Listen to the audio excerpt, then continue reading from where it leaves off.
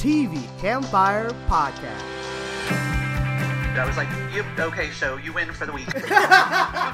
We're here. I hate to sound like a broken record. Oh no! We're fans. It's one of the best things on television. Oh! Alright, we got you a whole different level. No, you didn't.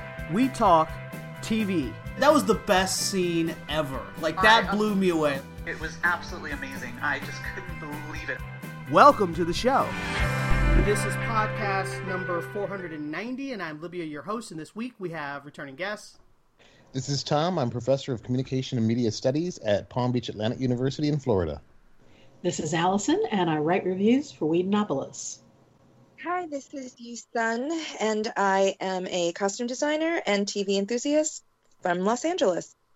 All right, let's start off with the news. First up, I have that HBO Max is launching its first Latin American shows.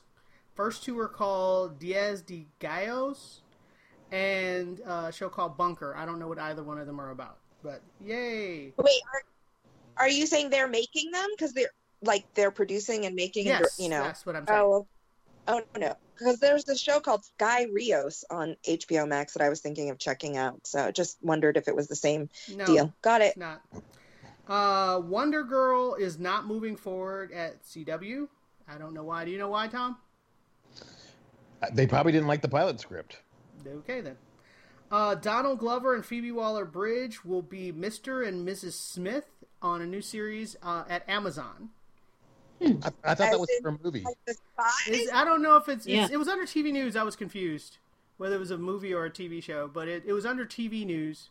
So, well, it was originally a movie. I know it was originally a movie. But so it might be. The casting is interesting. She's going to be a spy? That's weird. Maybe they have chemistry. We don't know. Wait, who's the guy? Donald Glover. Wow, that is very weird. Okay. Issa Rae's new comedy Rap Shit gets an HBO Max series order, which makes me wonder... Yeah. What? You said a bad word. It's the name of the show! Get over it. Brooklyn Nine-Nine is to end with season 8 on NBC with 10 episodes. Woo! Well, it had to end sometime. The Last of Us has cast Pedro Pascal as Joel and Bella Ramsey as Ellie. And for those people who don't know who Bella Ramsey is, that is Lady Mormont from Game of Thrones, who was super awesome, and I'm very excited. That is brilliant. The casting for that is... I mean, I never really played the game. I've seen little bits from it. I have played the game. But the casting alone makes me excited to see this. Yes, I am. I have played the game. I am excited about the casting. She's got the attitude, because Ellie is all about attitude. Attitude. And that works for me. Claire Danes cast in the lead of Essex. Is it Serpent? Yep. At what is that? It's at Apple. Do you know what that one's about? I did. She's replacing Keira Knightley, who bailed last fall. I forget. We talked about it then. Oh, wow. Okay. Well, then we'll figure it out later. And then Gina Carano has been canceled from the Star Wars universe. No, she's been held accountable. Yes, she has. Well, I mean, the thing that's weird is I already heard she was fired, in October. I heard that she wasn't coming back for any Star Wars way back then, even though there wasn't an official announcement. I think they were looking for a reason to, the executives at Lucas at Disney. Option then, and then she, launched this PR campain so she could play her tiny little violin. It's like, how hard is it to not be a Nazi? Come on, seriously. I remember hearing a lot of stuff months ago, but it wasn't in a finalized sense. Right. And I think that they were trying to give her the opportunity to course try to make things right and back out of it and say, oh, I didn't say what I meant. And she didn't. All she did was double down. So she murdered her own career, basically. And she's not that good. I know. No, that's what I said. I will not. Yeah, I will not miss her at all. In terms of actors, she's a wrestler. That's what I said on the Facebook page, Allison. Great minds think alike. That's pretty good. Tom, go ahead. Your news. Oh, Lord, I've got a bunch. Helen Mirren, Morgan Freeman, Anne Hathaway, Uzo Aduba, Nicole Bahari from Sleepy Hollow, Anthony Mackie, Dan Stevens from Downton Abbey, and Constance Wu have been cast in Solo's anthology series for Amazon.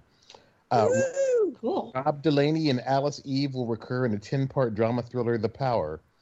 Apple TV Plus had their most watched weekend ever with the debut of Palmer a couple weekends ago, Justin Timberlake's new film. CBS. Wait, a question. What was he apologizing for?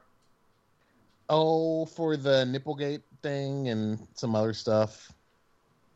He was apologizing. That's like he's from 10 years ago? Well, I think time for people to make amends right now, Libya. Okay. Last week was not a good week for people who had horrible behavior in their past. No. CBS has cast Paula Newsome, Matt Lauria, and Mel Rodriguez in their CSI event series revival. CW renewed All-American, Batwoman, Charmed, Dynasty, Flash, In the Dark, Legacies, Legends, Nancy Drew, Riverdale, Roswell, and Walker, and they also ordered extra episodes for the first seasons of Walker and Superman and Lois. They also ordered 2 series, the 4400 reboot. What? Yes. Did I not know about that? 2 series. Love the 4400. Okay. Disney Plus has greenlit a Wakanda series from Ryan Coogler as part of his new deal with the House of Mouse. And they also announced Disney Plus has 95 million subscribers worldwide as of January 2nd. Dan Harmon from Community has set up an ancient Greece animated comedy series for Fox, and they're targeting next year for it to debut. HBO Max has greenlit a Velma Dinkley Scooby-Doo animated prequel series with Mindy Kaling in the lead role, and they're also rebooting Clone High. They picked up Search Party for Season 5, and Hulu announced that Anthony King will be the showrunner of Season 2 of Woke. The Law & Order Organized Crime spin-off will debut with an SVU crossover on April Fool's Day. Netflix, lots of news. The My Little Pony movie is skipping theaters and going directly for Netflix. Is that news for us, really? Are we the target audience for My Little Pony? I'm glad to know about that. I got to tell you, I was hanging on that news. You love trolls? Didn't you love trolls? Gil Birmingham, Terry O'Quinn, and Calum Worthy will recur in Pieces of Her, starring Toni Collette and Bella Heathcote. Neve Campbell has joined the cast of The Lincoln Lawyer. Lana Condor will star in and executive produce Boo Bitch comedy series. Netflix also ordered a wilderness survival drama, Breathe, from Martin Giro and Brendan Gall, and they gave the Umbrella Academy cast fat PHAT raises for Season 3. Paramount Plus has greenlit a Yellowstone prequel series called Y: 1833. What? Wait, is so the show? So wait. Y as in WHY. But my question is, it's in 1833. So sorry, 1883. I typoed. But I'm saying, so it's a real prequel, like 100 years prequel. Yes, it's a real prequel. Oh wow! Truth in advertising. The Man Who Fell to Earth series has cast Chiwetel Ejiofor in the lead, and Tuning Out the News has been picked up for Season 2. Peacock has picked up a limited series revival of The Best Man, one of their film franchises, with the original cast. Emily Hampshire, formerly of Schitt's Creek, has been cast in the Mary Hartman reboot by Sony. Starz has announced that the Step Up series has cast Christina Milian in the Naya Rivera role. They also greenlit a Catherine de Medici series, The Serpent Queen. And finally, Sci-Fi has announced Winona Earp will end with the second half of Season 4. Okie dokie. Alrighty then, let's start off with the shows. First up, we're going to talk about The Equalizer, and this was the series premiere starring Queen Latifah, but it is, the third version of this show? Yes. Yeah. It's kind of a mix of the first two. What'd you say? It's kind of a mix of the first two. Yeah. I see where you're going there. But, I mean, if you were a fan of the original, it's very much in the vein of the original, except instead of a really old white guy, you have a middle-aged black woman. I like Ace. I really liked her reasoning for why she was quitting the CIA, that it was very much about politics versus retiring because she was too old. And that by the end, she's very much about, well, we could do some good. Let me get on this and try to, have a mission. And I really enjoyed that about it. I mean, the one action scene where she beats the crap out of those guys was awesome. But I would have liked a little more action for the pilot. Maybe another action scene. I think that would have made it feel very good. It feels very Purse of Interest. Like, if you liked Purse of Interest, you'll probably like this show. It has a very similar feel, I think. It is CBS. I mean, it is. But so what did you, Tom? Go ahead. The supporting cast is good. Yes. Adam Goldberg and Chris Noth, who hasn't gotten a Law and Order spinoff. True. Actually, I like the supporting cast in terms of like her support staff. Right. As far as I'm concerned, though, they can lose the family stuff. Oh, gee. Maybe keep Mom, because I really like the actress who plays her. Miranda Sade is awesome. She's fantastic, and teenage brat. She's supposed to be a teenage brat. That is literally what it says. I literally don't care. She is so boring, and she sucks all the oxygen out of the room. Every time they have a scene with her, it's like, oh my God, please, where's the fast forward? I don't care. There. The rest of the show is really fun, and it's not like, oh my God, the greatest television in the world, but it's diverting. It's fun. The cast is likable. Queen Latifah is awesome, and so I'm hoping that when they finally, get things going, they push the family stuff to the side, and we really don't deal with that, and we get more with her and her support staff and doing whatever the, person of the week who they help goes to. Yusun, your thoughts? I liked the show well enough, and as a pilot, I definitely give a show leeway. I mean, it's nice if it just comes out guns blasting, which it didn't, but that's okay. I tweeted, I texted this earlier, but it reminds me a lot of my food. Tom said this, and I said that it's unexceptional but eminently edible. So I feel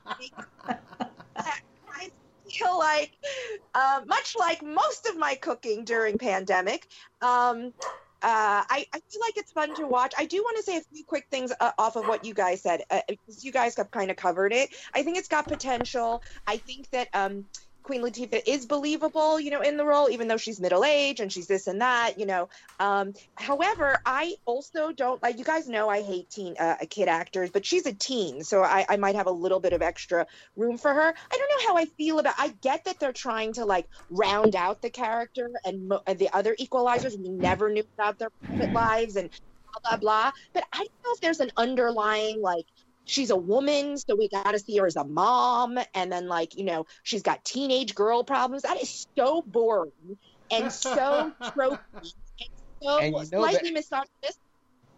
Do you know what I mean? Ex-husband will be brought in at some point, too. What? Yeah, they haven't cast the ex-husband, but I'm sure by the second episode... That'll be a sweet episode, the ex-husband stunt cast with whomever.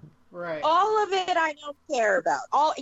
And not just because of what Allison said, but I have to wonder, like, why do women always have to be moms? And why do their, problems always have to revolve around children? Like, I find it slightly misogynistic. I'm not sure. We'll see where it goes. It's not slightly, it's overtly. It's overtly, yeah. No, you have a really good point there. We never saw Denzel's family. We never saw Edward Woodward's family. That's right. Yes, I'm trying to be polite.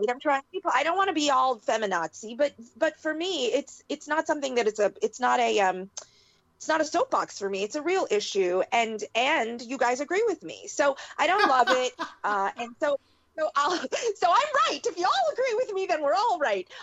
No, but yeah, so that's it. I'll watch it and I'll see where it goes. And I'd love it if they just kind of, if they find out from the audience that nobody likes the family crap, and then they'll just kind of let her be, like every other, fighter kind of. I don't need will die tragically in a fire. Is that what you're saying?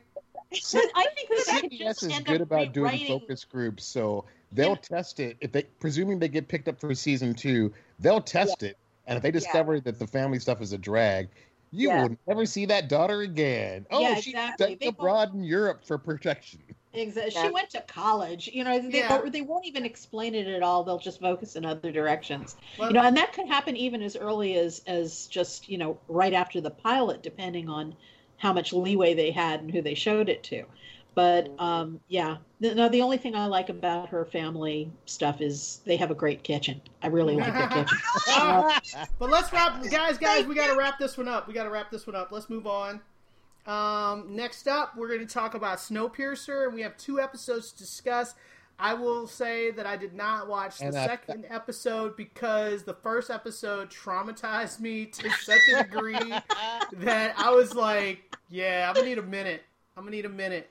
So, and it wasn't like what the thing that they've done for this season is they've introduced a bad guy who is a legitimate bad guy. Because in first season we had, what's her name, Connolly? Melanie. So Melanie, she was never a very good bad guy, and I couldn't really see why. But as you get through the season, you realize she's the Rocketeer's girlfriend. Well, no, the reason why is that as you get to know her character, she isn't really the bad guy. She's pretending, and she's got layers, and it actually works, and I buy all of that. But then when we get to Sean Bean's Mr. Wilford's character, you're like, oh, this is the bad guy. And he's so good at being evil. Like he legitimately made me uncomfortable in several situations. But most of all, that bathtub scene, which, what the heck? Like, I was watching it, my eyes kept getting bigger and bigger, like, what's happening here? Do I know? Like, do I even understand what's happening here? Why is this happening? Like, I couldn't figure out, other than I knew that dude was dead. Like, that was 100%. That guy is dead as a doornail. I just didn't understand why he was sharing a bath with him. Like, what? Why are there 2 grown men in this bathtub? Like, because it didn't feel sexual. Yes, naked in a bathtub. It didn't feel sexual, but it made me really uncomfortable. I think if it had felt sexual, it would have been different. But because it wasn't sexual, I was like, what's happening? Why are they both in the bath? What? And then he, like, hands him the blade. And I was like, okay, so he wants him to kill himself, but why is he in the bathtub with him to kill himself? What the heck, man? Like, that's his own God. So the dog could come over and lick the bloody bathwater. Oh my God! Everything about that. It's like every time you think you know what's going on in that scene, they just crank it up to something weirder and more disturbing. So when they first, when they first walk into the room, and he's got his robe on and he's running the bath, and I'm thinking, wow, Wilford takes a lot of baths in this show. He does, right? And then and then he starts talking to the guy and making it like, okay, well, this bath is for you. And so I'm thinking, okay, we're going to go the typical mafia thing. He's going to dunk his head in the water and drown him and blah blah blah. And then it just keeps getting stranger. It's like, what's happening? Where are we? Oh my God! It's like, you are not doing what I think you are doing. And Sean Bean actually has a pretty nice butt still. That's amazing. So, my God, where are we going?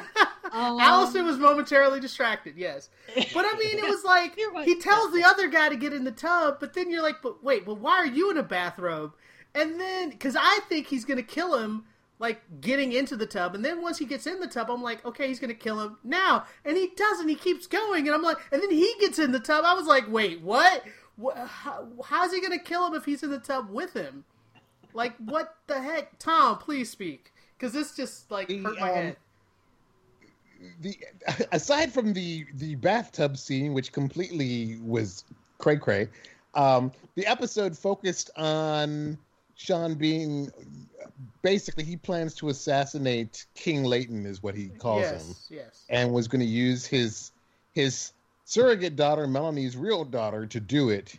And then they have this summit, and then they realize that it is snowing again, and they send up a weather balloon, and evidently there is a slow thaw, so the Earth might become habitable again within their lifetimes. So he decides to abort the assassination attempt, but not before Alex cuts herself, bleeds on the floor, and as she's saying goodbye to Mom, leaves a bloody handprint on the... That was weird. I was like, what does that mean? Like, when Girls she did... got issues. I was like... She's a teenager. I was like, what's the emo bloody hand thing happening? Like, I didn't even understand what that message was. So, and then I think she was, because she had been sent there to be an assassin, and I think it was just kind of a warning thing of like, you came this close. Yep. I think that's what it was really supposed to be. That's how I took it. Okay, but what I think was so impressive about Sean Bean's take on this role and the way he's being written is that, I mean, he is just such an off-the-charts psychopath. Right. And a cult leader. I mean, he really is a brilliant cult leader because he knows how to suck people in. It's not just that he's sadistic. It's that he knows how to manipulate people brilliantly. So that, I mean, part of the thing that was so creepy about that bathtub scene I hate to go back to it, but is that he didn't just knife the guy. He talked him into sacrificing himself. And he did it because he is so under his sway. And it was just, fascinating to show and, and much more difficult to write, I think, effectively. And so, kudos to doing that because he really does come off as a dangerously charismatic demagogue character. So you can see exactly why Melanie ran like hell from him and was willing to go to lengths to abandon him because he is incredibly dangerous. Well, also what's interesting is they knew how to play him. They were like, if we give him center stage, he's going to come no matter how dangerous he thinks it is. He can't resist being in the spotlight. Yeah. Oh, and the way we finally saw the ginger little vixen from season 1 reappear. Yeah. And she's forced into a janitorial role, but she sees him and gives him a hug, and all of it was creepy. Yeah. Yeah. Yes. Episode 2 was it seemed more table setting for Melanie's dangerous mission to the station to whatever to do the thing with the what, and Leighton and his girl and his women problems. Oh right, because his girlfriend. Well, the thing is, the girl that they find that's frostbitten. She was a great character. She was a great character in season 1, and I was really surprised when they killed her. I was like, whoa! Surprise! She's not dead. She's just severely mangled from frostbite. Which we know they can fix because they've got that miracle. Ah, right. We got the new scientist guys. If we can get her on the other train. Yeah, but I think that ultimately that's where they're going to work because, I mean, she was one of their strongest assets in season 1, and it would be a shame to have her just waste her by having her look like the Mummy for the rest of the season. So I think that ultimately they're gonna go in that direction. Oh, and the three finger. Oh, that was so creepy. Oh, that was so. Again, going back to Allison's cult metaphor. Yeah, exactly. I mean, so I really, last season I thought that they did a decent job, but I wasn't like super excited about the show. It's like I was watching it, but this season they've really grabbed me, and I think that they've really taken it up a notch. I think part of it is that they found the right villain, which can change everything. I'm tempted to think actually of Farscape, which was just kind of treading water for almost their entire first season until they introduced Scorpius. Right. And suddenly they had the right villain, and the show just took off like crazy. Yeah, that's true. And the same thing here. It's like, they were just kind of like season 1 was just telling you what you needed to know his background. And now we've got the real villain introduced, and everything is just much more tense and much more taut. That's true. Well, let's move on. Rowan Blanchard, who plays Alex, was the lead on Girl Meets World on the sequel series to Boy Meets World. So, I have no reference for that, but I'm sure other people will like it. That information. All right, let's move on. Next up, we're going to talk about Bob Hearts Abishola. And this week's episode ended up being a musical, which confused me a little bit because I was like, wait, what show am I watching? Am I watching Zoe? This is not Zoe. What's happening? So it was pretty good because apparently the idiot brother has decided to make working on the floor try to make working on the floor exciting, and so he started doing these musical numbers, Musical Tuesday or whatever, and that was a lot of fun, and I really liked the end one as well. I was like, oh, this is pretty cool. So this was a much more lighthearted episode of Bob. I mean, it didn't really move the relationship forward in any way, but it developed some of the other characters in a cool way, and I enjoyed the musical. So what do you think, Houston? I did think that it was a refreshing, it's funny because I didn't rewatch the whole thing, obviously, but I did rewatch it quickly before, talking about it. And I think we both mentioned that the series was starting to get a little, like, dark, and not dark, but you know what I mean? Like a little slightly serious. depressing. Yeah, more dramatic. Yeah, a little more serious, which, is okay for a comedy. It's not like you're not allowed to do that. But I didn't love it. And I was hoping that the whole, like, husband coming from, Nigeria wasn't going to last too long because it was really becoming a drag. And, and I liked the way they resolved it. For the time being, they were just like, we're not getting married. You know what I mean? And it was done really sweetly. We have also complained most of the series about his brother and sister. So you touched on it, which is that not only did it not move the episode forward, the relationship forward, it was literally about the two of them. And let's not forget the sister. I thought it was very sweet. The sister is a mess. We know that that's her role on the show. And, depending upon your taste, she can either be a funny mess, or just annoying. She's somewhere in the middle for me. So I thought it was very sweet. She's clearly lacking in love and confidence, and partly why she's such a mess. So they focused on her and actually Abishola creating a bond and being friends. And I love that because that showed a very soft side of Abishola, like one that's even softer than she is with Bob. She's very sweet to the sister. She knows she's very troubled. And so there was that whole thing where she eats dinner over the family's house, and then right. She has the allergic reaction. Right. And it was funny because I was wondering how far they were going to go. And they did the makeup, they did the swelling makeup and the closed eye and the rash and everything. And you wouldn't think it was funny, but it's sort of like a old timey, sketch comedy. Like, you know what I mean? It was a visual gag as well. And usually I don't like that, but I just thought it added to the whole everything. She was so sad, and she's like, oh, I ruined the whole night by having an allergic reaction, and I'm so lame. And so I thought it was lovely because two characters that I don't particularly like, I thought they did a nice job of making them, giving them more backstory, making them more likable, sympathetic. It also gave us a chance to show Abishola having a really sweet, tender side with the sisters. So even though it didn't move the relationship along, I thought it moved the show along, gave it a little bit more breadth and depth. So I thought they did a nice job. Yeah, this is one of my favorite episodes. I agree. I liked it.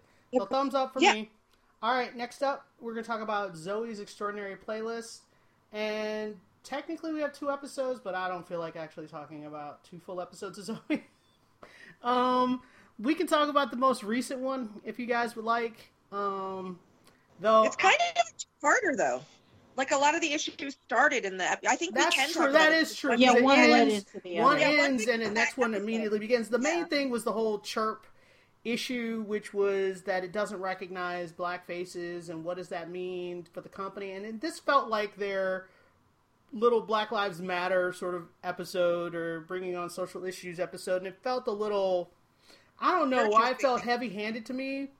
I think right around the town hall, when they were doing the town hall meeting, and everyone talk about whatever their issues are, I was like, that's not going to work. This is a workplace. You got to either give them a topic to talk about, or whatever. And so then the first person that talks is the white guy, and I was like, nope. And I think that was the point, though. I know, but it irritated me. And the people who were talking were like, all the white people. Yeah, I think that was 100% the point. I get that's the point, but it irritated me so much that I had to turn it off. I will agree with you, actually. I will say two things. I just want to respond to that specifically. Even though I was very conscious of the fact that that was the point, I did feel it was heavy-handed, and it did make me feel uncomfortable in a way that I just didn't want from the show. Do you know what I mean? And I thought it was really funny because in that town hall or something, or maybe right afterwards, I don't know, whatever, someone talked about virtue signaling. I think it was like the scene right after, and I thought, oh, you just described the last 20 minutes of the show. You know what I mean? Like, I thought it was a little ironic. So I agree with you. I mean, I understand why they did it, and I'm not opposed to, you know, them trying, but I don't think they hit the mark with that, and they ended up just making it so really uncomfortable in a way that is counterproductive to what you had hoped and what you expect the show to be, and then also what you would, I think it was a lot to ask to take a subject matter like that and fold it into a show like Zoe, and it was a very dicey walk on the ledge kind of a thing, and I feel like they fell off. You know what I mean? Yeah. I'm just gonna say other people can talk about other stuff. Go ahead. I give them points for trying. It's such an uncomfortable subject, and at least what I liked about it is they didn't let Zoe off the hook. Yeah. Mo didn't let her off the hook. Simon didn't let her off the hook. Very true. And I appreciated that, because one of the things I like about Zoe in general, having worked in corporate America for a while before academia, I like that they deal with workplace issues fairly realistically. And the thing, I can see why you bristle, but I can see somebody like Zoe totally doing that, because every time those issues come up, and this has happened since I've been teaching at Christian universities, when these issues come up, people roll their eyes because they don't know how to deal with it well. And so I like that they leaned into the discomfort, and ultimately Simon was listened to. And that's the important thing. Because I think so many times it's and other people have done similar things, you know, more humorously. Namely, Better Off Ted did a couple of episodes way back when, dealing with actually a very similar issue where the new sensors in the water fountains didn't sense people of color, but it was a wacky sitcom plot and a wacky sitcom. Oh, my favorite one was that show. Oh, I can't remember the name of that comedy, where the elevators didn't sense black people, so whenever the black employees would get on the elevators, they couldn't get off. And they had to wait for a white person to get on the elevator. That was Better Off Tech too, I think. Oh, okay. Fantastic. That's so absurd. It's fantastic. That was the best I've ever seen. That made me laugh so hard. But I think if there was a problem with this, it's that it was too reality based. Things like, you know, the water fountain not working or the elevator stopping are things that are so outlandish that they're funny. Yeah. But this was something like, okay, well, our app doesn't recognize black faces, and that you can absolutely see in the real world. So I think they would have been better off if they had taken something that was a little more over the top that you could laugh at, rather than just, you know, and use it to address a serious issue. But you know, the way they did it, it was like, it was like, you know, the very, very special issue of Zoe, you know. Right. It was a very special episode. Very special episode. So. We got to hear the Indian brothers sing, though. Yes, and you know what? Real quickly, I wasn't going to mention it, but since you brought it up, Tom, I don't know if they were trying to. I don't know if this is a situation of trying too hard, or I give them points for this, but they did actually include like POC as opposed to just BLM. And I'm not saying that that's good or bad. I'm not sure how I feel about that, but they definitely wanted to give him a voice as well, literally with the singing, but also to kind of address that it's an overarching issue with many minorities, you know what I mean? And that he is actually, Indians are considered brown, more brown than Asian, you know what I mean? Like that's also a gray area. But anyway, they just tried. Maybe they tried too hard, and like Allison said, inherently they chose a wrong entry, you know what I mean? So I mean, but like with Tom, I say points for trying, I guess. All right, well, let's move on. Next up, we're going to talk about Batwoman, and I take it that Allison and Tom have bailed on Batwoman. You tried her out you liked her, but you don't like the story. Is that what you're telling me? I did watch the most recent one. I don't think we had one this last week, but yeah, I did watch the one before that. I was offended by the title. I thought the title was goofy, but I don't even remember. I the thought title that was borderline also. It was Batgirl magic instead of Black Girl magic. I was like, oh no, you shouldn't have tried that. Bad. Yeah. So it was. I mean, I liked the actress a lot. I like that she changed the wig, so it fit her. Sure. I did much less embarrassing looking than that big red monster that. Right. And I did like Zaz as the because I watched Gotham, so I was like, oh, it's Zaz, cool. And I like that the characters are very similar. I don't like him as much as Gotham's Zaz, but still. Yeah, still a Zaz. I liked it. So I liked him being the villain, though. I don't think I needed to spend as much time with him chatting up his victims as he kills them. Like, I felt like that was a little extra. I didn't need all of that.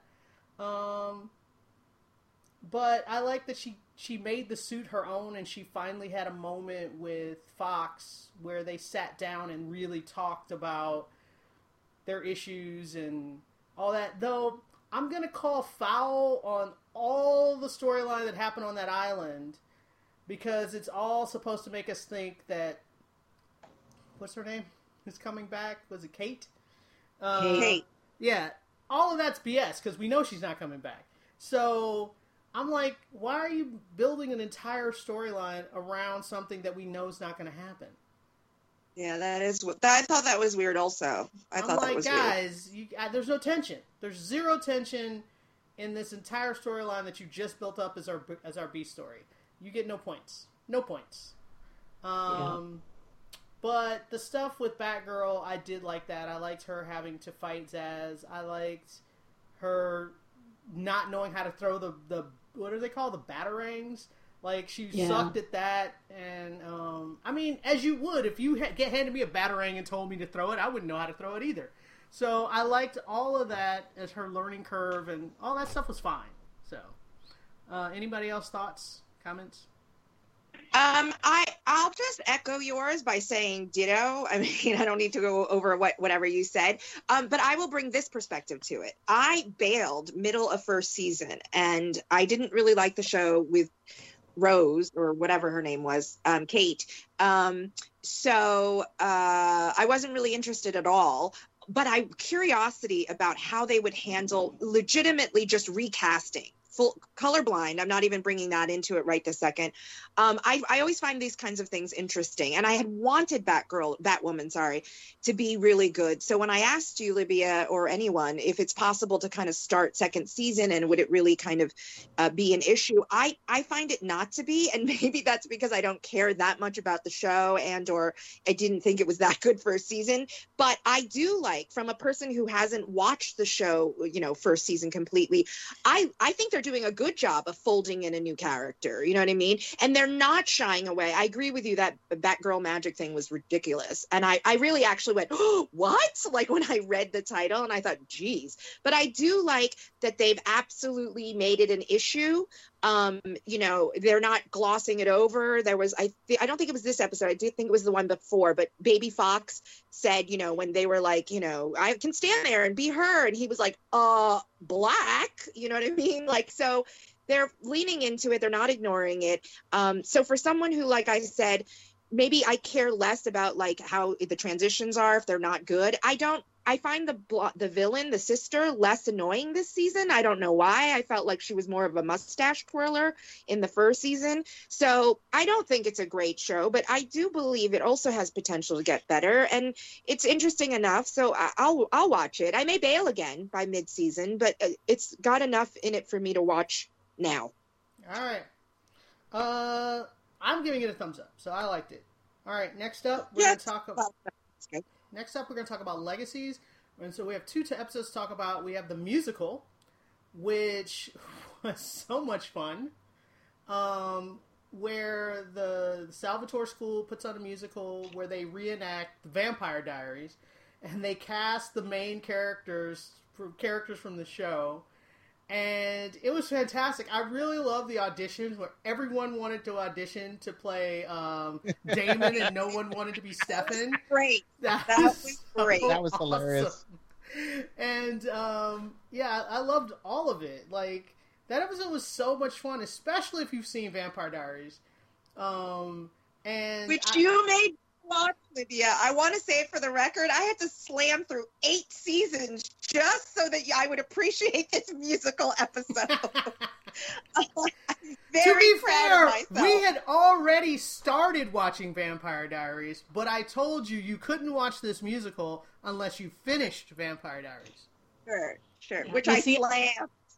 I did not see Vampire Diaries. I saw the originals, but I did not see Vampire Diaries. So I was just, I know certain references that were made to certain characters throughout this series and the originals, but a lot of my time was spent going, who's talking to who again? Why is this important? What is going on? See, so I was able to. I enjoyed it from the perspective of I love watching the cast sing and dance because they're great. They're very good. There's some amazing voices in there and all of that, and that was fun. But I was pretty much lost storyline wise. I just had to throw up my hands and go, it is what it is. Because I really had no clue. I want to give a shout out to my writer producer friend Thomas Brandon, who wrote the episode and the music for it, and his wife did the credits. Thomas? I didn't know you knew Thomas. Wow, We've had this conversation before, Lydia. Whatever. Nice I know job. Thomas too, so my. I knew him first. But yeah, I thought this episode was just, it took everything. It took all the little inside jokes for Vampire Diaries and made them awesome, and the whole casting, who they ended up casting for each of the roles was perfect, and it just made me smile really hard watching that episode. And using it as a way to get Landon and Hope back together. Right. From their kind of breakup, whatever that happened. From their whateverness. Yes. And so let's move on to the second episode, which was basically, it would have been the season finale of last season, where they basically wrap up the Malivore and they wrap up the Necromancer. That villain storyline, all of that gets wrapped up in one episode, and it's pretty big. It's pretty epic, a little cheesy, but it's Legacies. So, what did you guys think of that? I thought it was good. I'm kind of sad that we're going to be missing the Necromancer after this because he was just fun to watch. But I mean, the way they wrapped him up and Malivore, because you couldn't keep it going like forever and ever and ever. You had to move on at some point. And I thought the way they did it was nice. So that was all good. The characters, coming together in the way they did to fight the bad guy was, bad guys, was all nice. The ending, it was like I was just counting the seconds, especially when they're lying there saying, hey, what could possibly get in the way of our precious love? And it's like 3, 2, 1, And then he dissolves into black goo. Did you see that coming though? Not that specific thing, but I knew something horrible was going to happen, and so I was just waiting for it. Yeah, teenagers can't have sex. It reminded me of... What? You go ahead. I said teenagers can't have sex. What did you say, Yusun? Well, that was literally what I was going to say, which is it's the Friday the 13th horror movie trope of like, sex is bad, and if you have sex or you're in the middle of having sex, somebody is going to stab you to death brutally. You know what I mean? So, or turn you into a puddle of goo. Yeah. So I thought, whoa. I was like, so I could say something funny and slightly inappropriate, but I won't. So overall, I will just talk about the show because it's the 2 episodes, kind of highlighted for me. It's a light, fun show with a little bit of darkness and violence, and so it isn't completely fluff. I enjoy it. You know what I mean? Like, I don't know how else to describe it. I just, it's got, it's in the world that I like, and I definitely like all the characters enough now. And there's got humor but it's not completely silly. So I think that, I will just say this though, because I think we've talked about this incessantly throughout the seasons. I don't love Landon. And it's really hard for me to like super ship those two because I don't love him. However, I feel like I'm really interested to see what they're doing with I was a Phoenix. I'm not a Phoenix. Like, I'm special. I'm not special. I want to see where they're going because in this last episode, there were a few scenes where he was like angry or mean or something. I don't really remember. And I thought, oh, okay, this is a better version of Landon instead of but it wasn't puppy dog. Landon. Yeah, I was going to say, that wasn't he was Landon. taken over by Malivore. Yeah, that was right. Yeah, right. He was Malivore, and then I thought, oh, maybe Malivore could just stay, and like he could just be like a better version of Landon. I was like, no, for real, because I remember that in the show. I forgot right now, but I was like, why do I like Landon so much? And then I was like, oh, right, because he's not Landon, he's Malivore. So that to me showed me how much I dislike Landon, because when he was playing, as someone else, I thought, yeah, you're way better this way. And I thought he was even a better actor. So I think if they give him better material, I would like him better. I don't know. But other than that, the last thing I will say is they redeemed the Asian witch. I know it's terrible. I'm being very dismissive. I don't remember her name. But it's terrible. Because I've said this all year long. Alyssa. Yeah, Alyssa. I've said this all year long, demonizing the Asian female, blah, blah, blah. And I was wondering, like, if they were going to kill her off, or what they were going to do. And I like that, it was stereotypical, but fine. Like, they brought her back into the fold. So that was kind of nice, too. I kind of didn't want the last image of her being, let's kill the mean Asian mad, girl. You know what I mean? So I thought that was nice, too. I thought that both episodes were fun. I'll give them props for moving on from Black Witch, always having Black Witches, to adding an Asian witch in. So yeah. All right. And I just roll with the minority. A woman? Yes. Well, that's yeah! well. They did have a black guy in Vampire Diaries. They've had the female sheriff and male witches Vampire Diaries.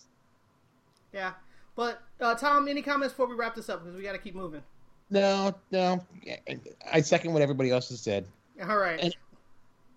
Well, let's move on. Next up, we're going to talk about Clarice for about 5 seconds. Tom, your review was not sparkling. What did you think? Her accent's terrible. Agreed.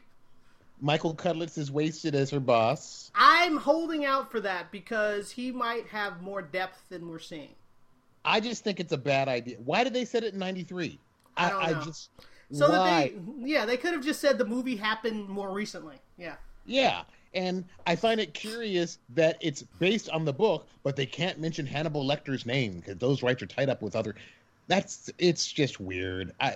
She's adequate. That's the nicest thing I can say about her. She's adequate. But it wasn't. It was an unremarkable show. It was mediocre. I didn't hate it. I didn't love it. I didn't feel anything other than I did not like her accent. It bothered me. And Cudlitz, I love him a lot, and so I'm probably going to keep watching for a couple more episodes to see, now that she's defied him and not followed orders, I want to see if he actually gets to know her, and something happens there that's interesting. So that's what I'm holding out for. I'm holding out for Michael Cudlitz to be awesome, which I know he can be. So instead of making him, he's not even a mustache twirling villain. He's just an annoying boss. He's the annoying boss. So I want him to become, and I think he really likes his team. Like when he introduces his team, you can tell his team likes him and he likes his team. So I want it to be where she is then folded up into the team and they're not adversaries. So that, like, once that happens, I will be able to judge whether I can deal with this show. But wow, her accent is awful. Do you know if she's just American? Is she British? Do we know? Don't know, don't care. All right, then. All right, let's move on. That's all I have to say about Clarice. Next up, we're going to talk about Resident Alien. And they dropped 2 episodes for some reason. And it was the second episode that dropped, which was episode 3, was the most bizarre for me because they have Alan Tudyk doing his shtick, which is consistently funny. I like spending time with him. His character's great. But then they had like this B story with the nurse where it was all this emotional musical montage stuff. Like, I was like, what is happening? Is this the same show? It felt very different. It felt like a very, very different show. And I was not particularly sold on blending the kind of slapstick, tongue-in-cheek Alan Tudyk thing that they were doing mixed. Like, they had such a long stretch of the nurse's storyline that when they finally like switch back and Alan Tudyk is doing his voiceover again, it was actually like startling a little bit. So I'm not sold on this. I don't know if that was just an experiment. And I know part of it was to get us to know her and to like her and get her whole backstory and find out about the kid that she gave up. They got adopted down the street, which is super weird to know where your kid got adopted. And I feel like that can't be legal. Just adding all that angst and like darkness and blah to the story just felt weird. So, other thoughts? What do you guys think?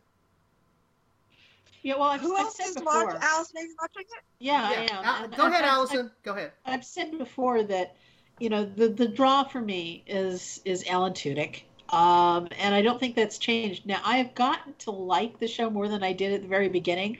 I figured, you know, this show is we'll be lucky if it lasts a season. And now I'm still not sure it's going to really do that, but I genuinely laugh out loud whenever he has his scenes because he is hilarious, and the kid who he plays off of, is their hysterical great. too. Yeah, they're just great. the back and forth and the neener between the two of them, you know, because now the kid isn't even afraid of him anymore. He's just like he's dealing with a bully at school who he realizes is just all show and no go, and so the two of them going at each other is fantastic. But that part of the show is wonderful. I love all of that. But every time they do switch over to another character and try to give me their backstory, especially the nurse, like you said, it's like, why am I watching these people? They're not really interesting. They're not really funny. They're stock sitcom fill-out characters.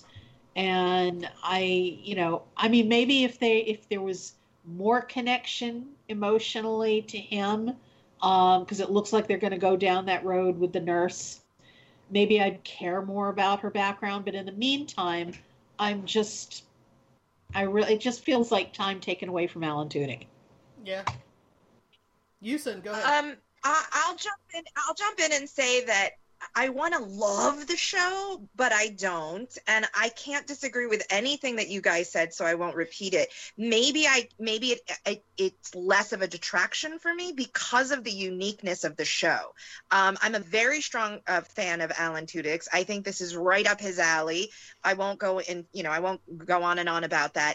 I do actually like the side characters. I don't love them yet, but the antagonistic, super aggressive cop is hilarious. Oh yeah, you know what I mean? He's and pretty he funny. like cowboy boots. And he is hilarious. He fully commits to that. It's, you know what I mean? So even though he's a trope, not as a black sheriff, but as that like super hyper aggressive, whatever police dude. Oh, well, it was so great. It was like, we won't rest until we finish dragging this lake. And then the sheriff, his deputy was like, except we're resting now to go sleep, and then we're coming back. And he was like, yes.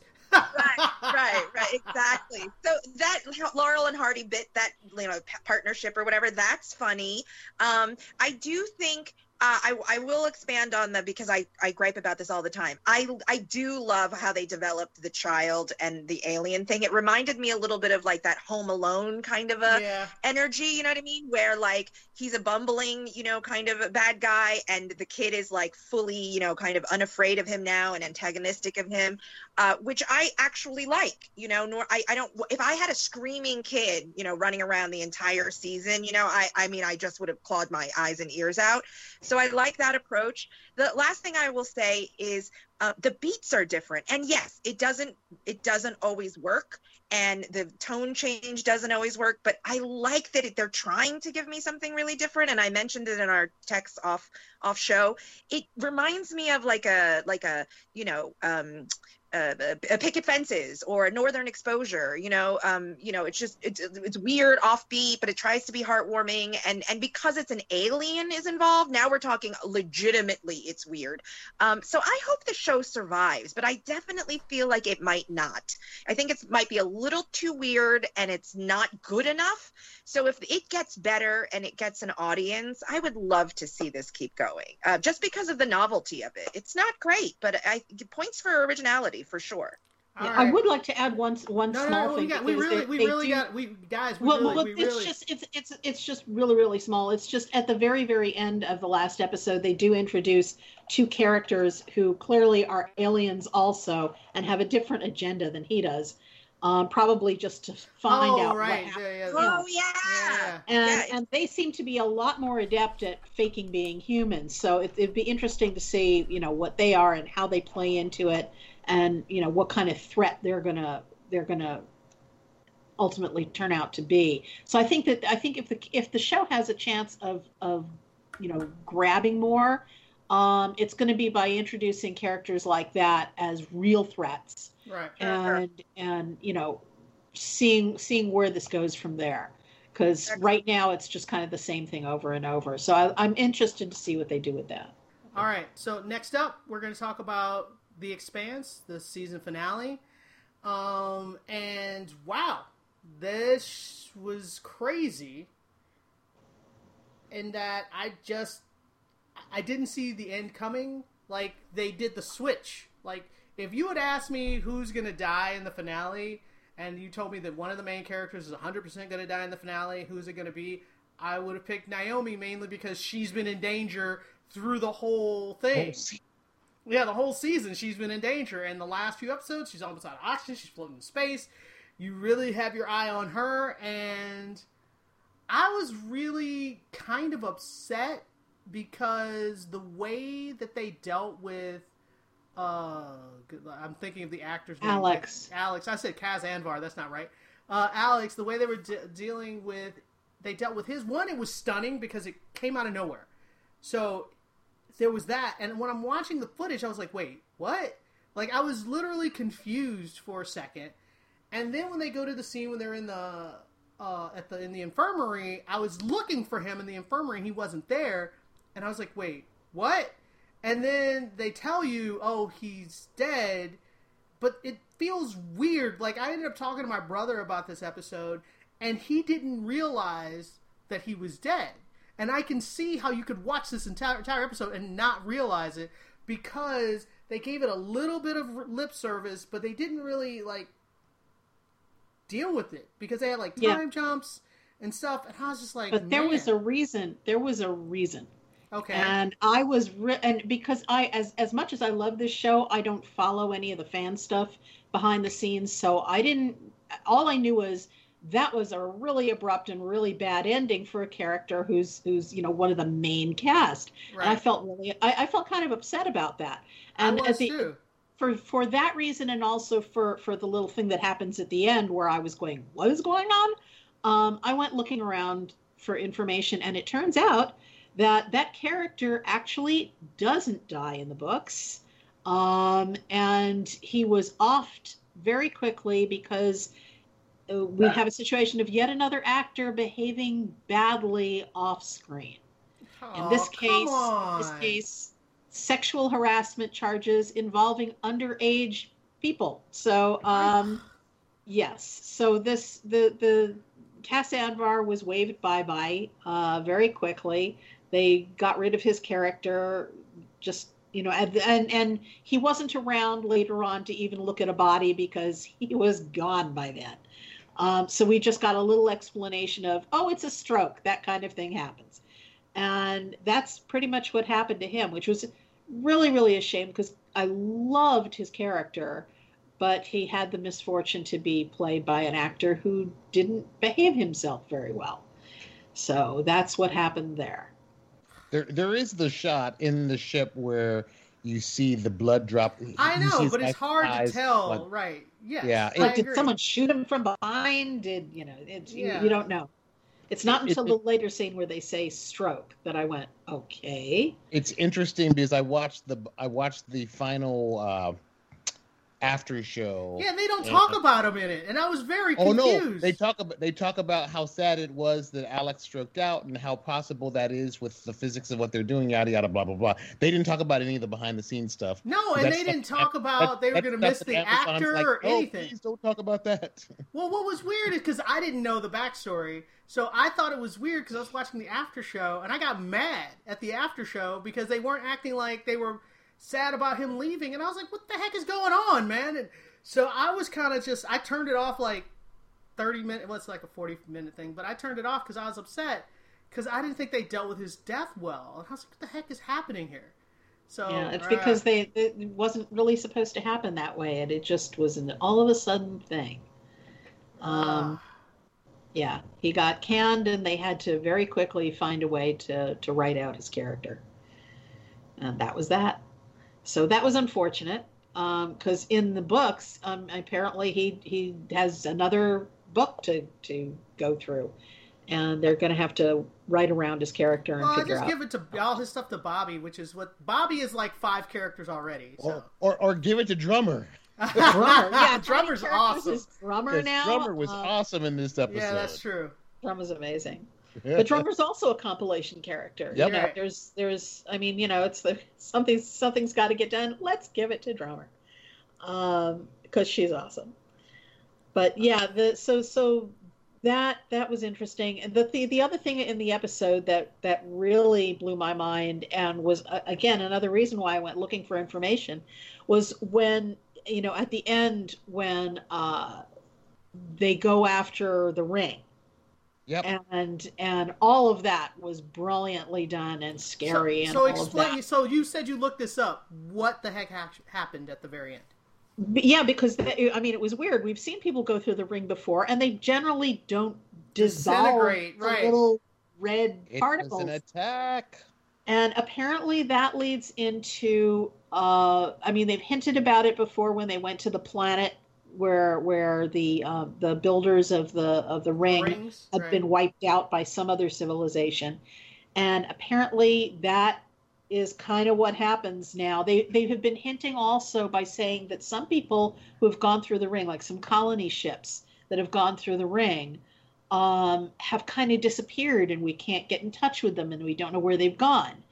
And this apparently is what happens to them, because it's at random intervals, and there's apparently an explanation that they'll go into later. I'm still not clear on it, but at certain points, these like subatomic particles,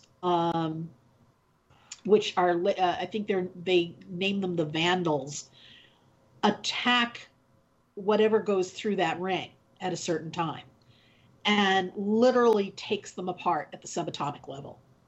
And that's what we were seeing that's what we were seeing happening to that ship. I was pretty sure they were dead, but I didn't understand what was happening. What's interesting is there's a clip from, I guess it either had to be season 4 where Holden says that when he goes through, he sometimes feels this presence that's angry. Right. Yeah. Yeah, I remember that. It's like, whoa. So yeah, it's interesting where they left the season, because obviously season 6, which will be the final season, will deal with this new threat, as well as the war against Earth, or the Earth versus the Free Navy, or I guess the inner planets versus the Free Navy. Right. All right. Overall, it was a good season finale, and I'm glad we have one more season to wrap everything up. And I just want to have Bobby and Drummer to have more screen time, and that will make me extra happy. And yeah, I thought, you know what made this season good too? Very, very little Holden. Very little Holden this season. That's what made this season excellent. Some of us like Holden. That's not me. I'm not of the I hate Holden club. That's not me. I don't hate him. I just find him boring. He's not Landon. Let's be clear. Oh God, no. But I find him a very mediocre, kind of bland, white bread, fall asleep watching him sort of guy. And so the real tragedy of the episode is when that bottle of whiskey falls. I thought they were going to catch it. Oh, gravity! Somebody catch it. Yeah, I really thought somebody was going to catch it. On the moon, it fell way too fast for being on the moon. Yeah, I really did think somebody was going to catch that, and then it hits the ground. I was like, oh. Oops, not so much. Just take off with it. All right, well, let's wrap this up. We're saying thumbs up. Overall. Oh, yeah. Yeah. All right, next up, we're going to talk WandaVision, and this episode was the Malcolm in the Middle episode. Oh, no, we got to talk about the previous episode. Oh, yeah. That's right. I'm sorry. We never got to talk about that. Let's rewind. Episode 5, which was what's that show? The one with the twins. What show was? Oh, it was kind of Full Housey. Full House episode. Right, thank you. So, that one was basically Vision starting to catch on that something's weird's going on. What the heck? And he's starting to ask questions, and he goes to work, and he does the little mind thing and gets one of his coworkers, wakes him up. And that dude's like, oh my God, help us. She's doing She's crazy. Out of control. She's out, yeah. And so you're like, oh no. And I really like, and wasn't that the standoff episode too, where he's floating and is that the same one? Yep. Yeah, it's just at the very end they start to rise up and go after each other. And, right. And yeah. I like Vision putting it together, and I also like the fact that in that episode we find out who Wanda cannot control, which is she can't control Vision so much. Well, she was controlling him a little more at the beginning, but now she's kind of lost her control over him, and she can't control her kids. Like the twins, she has zero control over the twins. How many times did they age? They aged twice in this episode? Yes, they were babies, then they were toddlers, and then they were 10. Yeah. And shall we just go ahead and get to the surprise ending? Go. You were very excited about it, Tom, so you go ahead. Isn't that what breaks up the tentative fight? Yeah, it is. They're rising up to go after each other, and all of a sudden there's a knock at the door. There's a knock on the door. And she's like, I didn't do that. Yeah. And then they craftily show from the behind this familiar, silver black hair. And then they show and so you're like, oh my gosh, they resurrected Pietro from Age of Ultron. And they go to the front, and it's Evan Peters from the Foxmen movies. Bum, bum, bum. He is the better Quicksilver, though, if you're honest. He is. He is the superior Quicksilver. Absolutely. When I saw him from behind, though, I knew that wasn't the MCU Pietro. Just the shape of the head was different. So I'm thinking, when I saw the back of him, I thought, are they? But it was still a full misdirection. Oh my God! Yeah, and so that was really amazing. And of course, within 5 minutes of that premiering on, it's just like across the internet, you heard people just go, "Oh my God! I think he's a great addition, mainly because he's funny. That actor's already funny. So adding him to a comedy really works. And as the goofy brother that's come to visit, he really works. And that leads us into the next episode, which is the Malcolm in the Middle episode. And so he is the uncle that's getting the kids to do bad stuff. And he's a man-child. And all the things that happen in sitcoms when in-laws come to visit. Like, they were doing all the comedy tropes. But what's also interesting is then when we go outside the hexagon, we deal with what's going on with SWORD, which was now we find out that the leader of SWORD is probably our bad guy.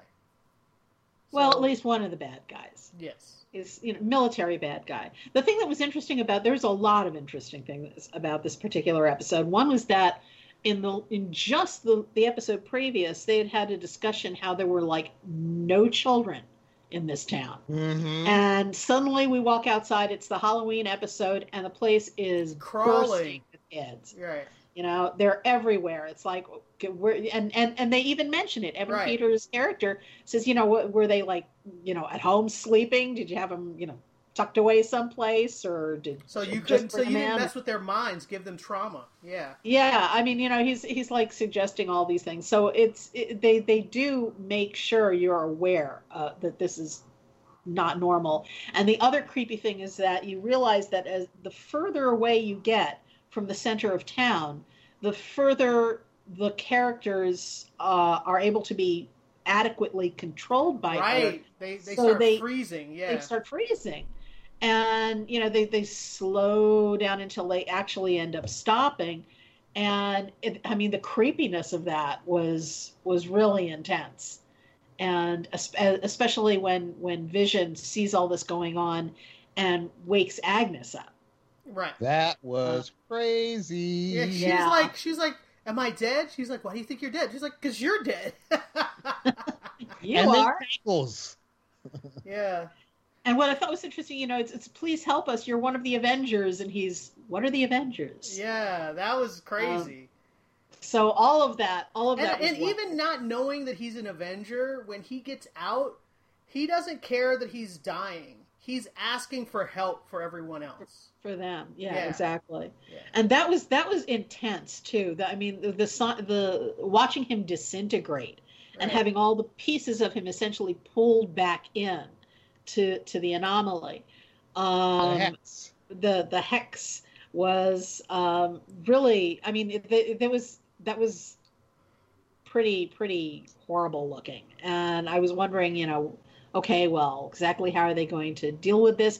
And that's when the kids start really manifesting their powers, you know, because one of them realizes, you know, something's wrong with Dad, and Wanda loses her mind and starts expanding the hex outward.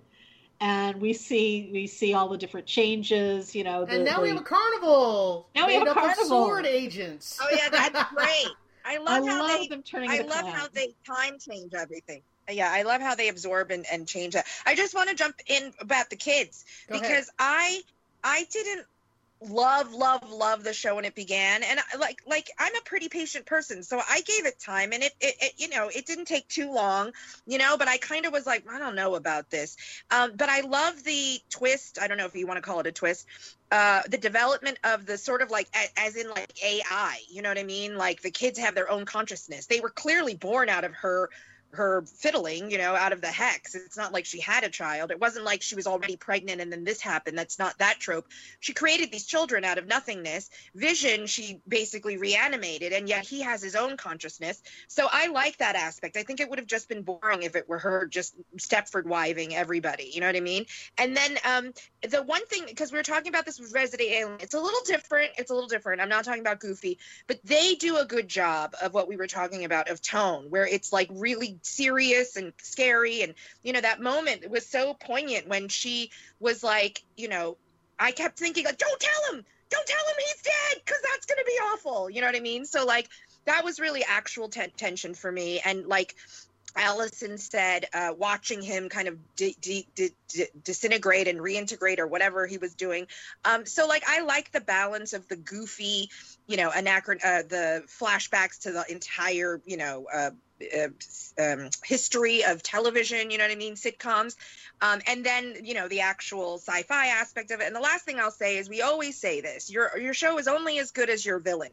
So I was actually wondering who was the villain, because clearly it's not going to be Wanda. She's overcome by grief.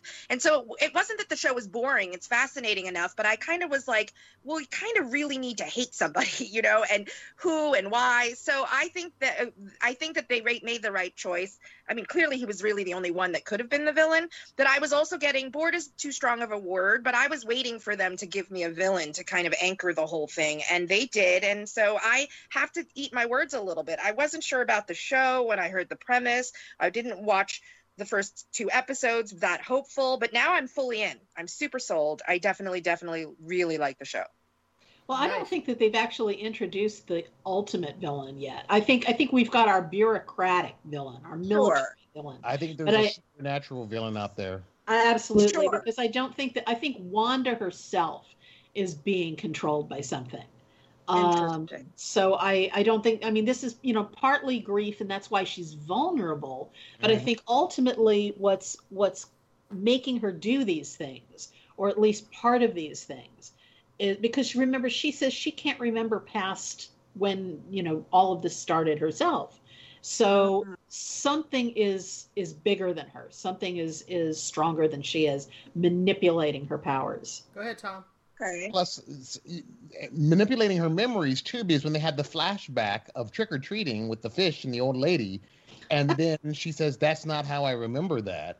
And the fact that Pietro, we get a glimpse of dead Pietro with the same exact wounds as MCO Pietro, yet in this makeshift costume. By the way, all the trick-or-treat costumes for the extended Maximoff family are homages to their comic book costumes. Right, I didn't know that. I thought it was something like that. Yeah, I thought that was something like that. And I would not be surprised if the kids have one more growth spurt before the end, because they're putting all the chess pieces in places for Young Avengers.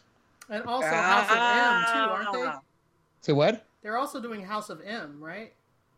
They have not announced House of M, no. No, but what I think somebody was saying that in the comics, what Wanda does at the end of this is she erases all the mutants. But because mutants don't exist in the MCU right now, and we're about to get mutants, and we found out people who go into her hex, it changes their DNA. They think that what Wanda's actually going to do is create the mutants. Oh, interesting. Monica Rambeau. Yep. She's going to have mutant powers. So that's the theory, is that she's changed the DNA of all the people inside the hex, and so they will become the mutants that we're going to see in the next evolution of the MCU. That's the theory, at least right now. Yeah. All right. I thought it was really interesting that they didn't address where Pietro came from, because everybody had their own pet theories, and they basically operated off of Darcy's, she recast Pietro. Right. Yeah, I thought that was hilarious. I thought that was fun. Yeah. All right. So we're definitely giving these thumbs up. Yeah, both. Definitely. Definitely. All righty then. If you have any questions or comments, send them to tvcampfire@gmail.com. Follow us on Twitter and Facebook. And you can listen to us on sci-fi.radio, Wheatonopolis, and iTunes. And we'll talk to you guys next time. Bye-bye. Bye-bye.